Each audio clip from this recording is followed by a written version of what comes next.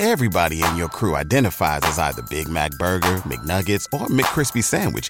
But you're the Filet-O-Fish Sandwich all day. That crispy fish, that savory tartar sauce, that melty cheese, that pillowy bun. Yeah, you get it.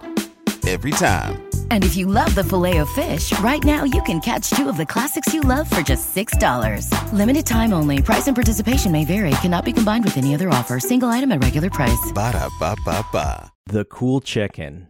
WWE Fastlane. Tuesday Night War. Wrestling Media.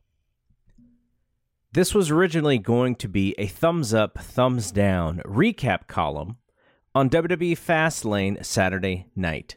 But after watching that show, in which very little happened, I decided to write about other things that are a tad more important. But I'll at least lead off with it.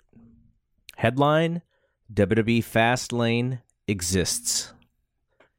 For the second WWE Premium level event in a row, they put on a show that just existed. It was there to gain hours watched on Peacock and take advantage of how hot WWE still is with their live fans. I experienced it with WWE Raw live in San Jose. The live crowd is very happy with the product and wants to be part of the act.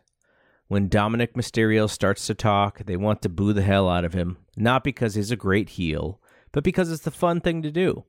And when the crowds are lively, it does make the television show better too. By the way, 15 years ago, this would have been a really good pay-per-view.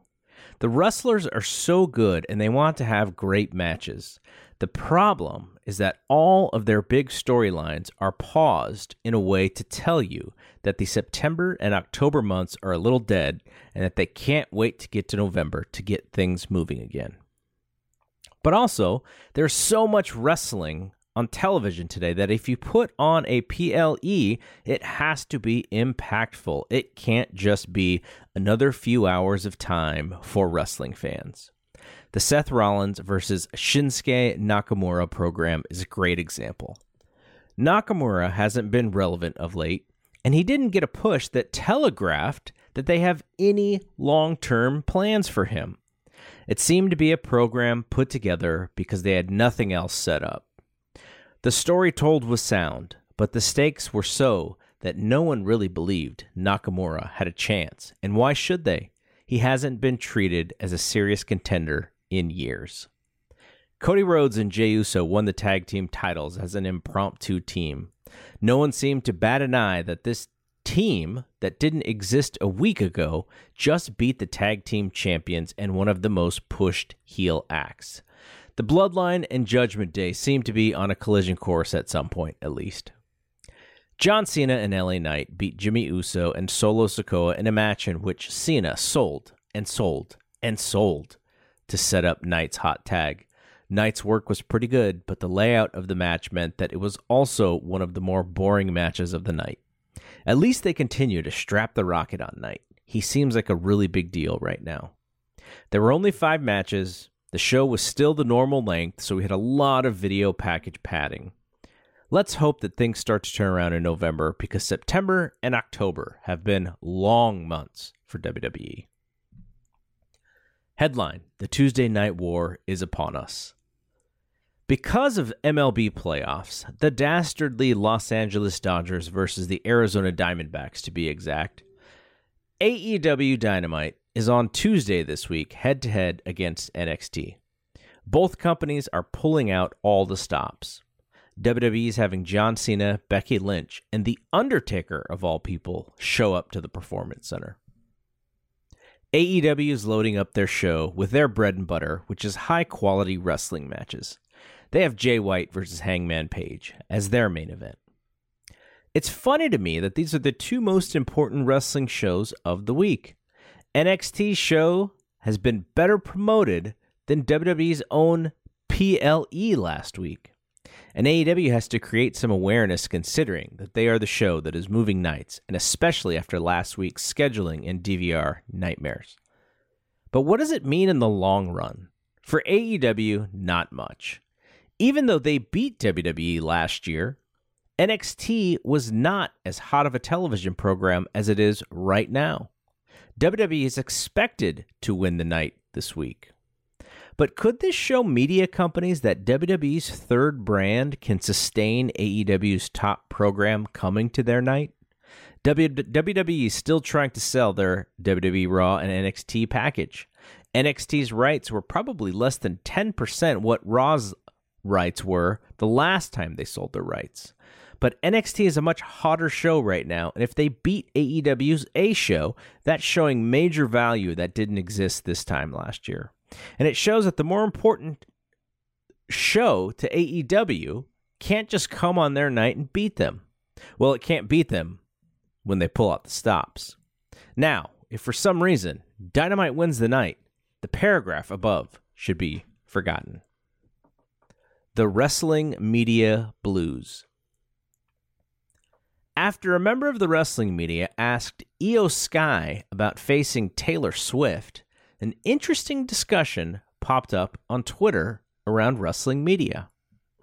The question was silly and could only be asked in an environment that isn't to be taken seriously, which is exactly what WWE's post-show pressers are. I commend folks like John Alba who go to the big WWE events and are able to ask legitimate questions, even if they don't really get answered. Being part of the wrestling media is really weird. There are very few journalists working in wrestling who even consider themselves journalists. Sean Ross Sapp, who does some of the best work out there, doesn't even consider himself a journalist. He specifically writes in his Twitter bio that he's not a journalist, and I understand why. He's also a content creator. And by being a content creator, some of what you do just doesn't jive with conventional journalism, which in of itself seems to be going the way of the dinosaur. Back during New Japan's hot period, whenever they'd come to the US, they'd hold press conferences both before and after shows. It was the first time I was at something that was half supposed to be real, but still in the vein of kayfabe. It felt disjointed and uncomfortable. You had real questions about injuries and health, and then you had goofy questions about the product that Hiroshi Tanahashi used in his hair. The early AEW pressers were much more like media events so they could sell tickets. I was there for the original Double or Nothing ticket pre-sale party, and they did interview segments between opponents very much in storyline. Those were fun. They weren't meant to be legitimate in any way. I pretty much enjoyed the AEW post-show pressers because I thought it was cool that Tony Khan actually answered real questions. Now, let me say that I've never been credentialed to any AEW shows. I've always bought my own ticket and have never been part of the pressers. By the way, they aren't really scrums. I'm not sure why Khan calls them that, but no one seems to care that much. I felt a change in the pressers around the 2022 edition of Double or Nothing. Dave Meltzer and I were expecting to get an interview with Khan at some point the day before the show. It seemed that it was expected to happen, and then something would happen, and it was off or postponed. Imagine being in Las Vegas with friends and having to be on alert just in case this interview was going to happen. But I was there to support Dave, so I was going to be ready if necessary.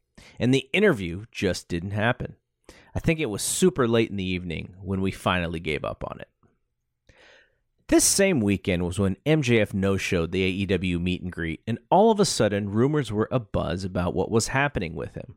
Was it a shoot that he decided to no-show, or was it part of AEW's storyline? He quickly lost to Wardlow early on in that show, and then he was said to have left the building. I nearly lost myself when Khan no-commented Dave Meltzer's question at the presser about MJF. What else would any journalist covering wrestling that night have wanted to ask? Come up with an answer. Make up an answer. But the no comment was ridiculous. And at that moment, I realized that these post-show pressers were far too much storyline for my taste, and I stopped caring about them. The wrestling media isn't paid to be part of the storyline. People may get a kick out of Christian being a jerk towards Brian Alvarez at a presser because it's entertaining and he's funny. And also, Brian understands that situation and seems to be okay with it overall. But to me, it's an embarrassment. It's an embarrassment for a talent to come out in character, because if the questions are deemed to be in character, then the media is part of the bit. And I will never be part of the bit, because the second I'm part of the bit, my judgment and fairness can be called into question. I very much understand that it's actually really good business for the content creators to ask those questions or even do interviews that are partially in kayfabe. They make money from their videos, and having a talent in the video works best with YouTube's algorithm. So I don't fault that at all. I'm specifically using myself and what I do in covering wrestling as the example. As the great Mike Singletary once said, can't do it, won't do it.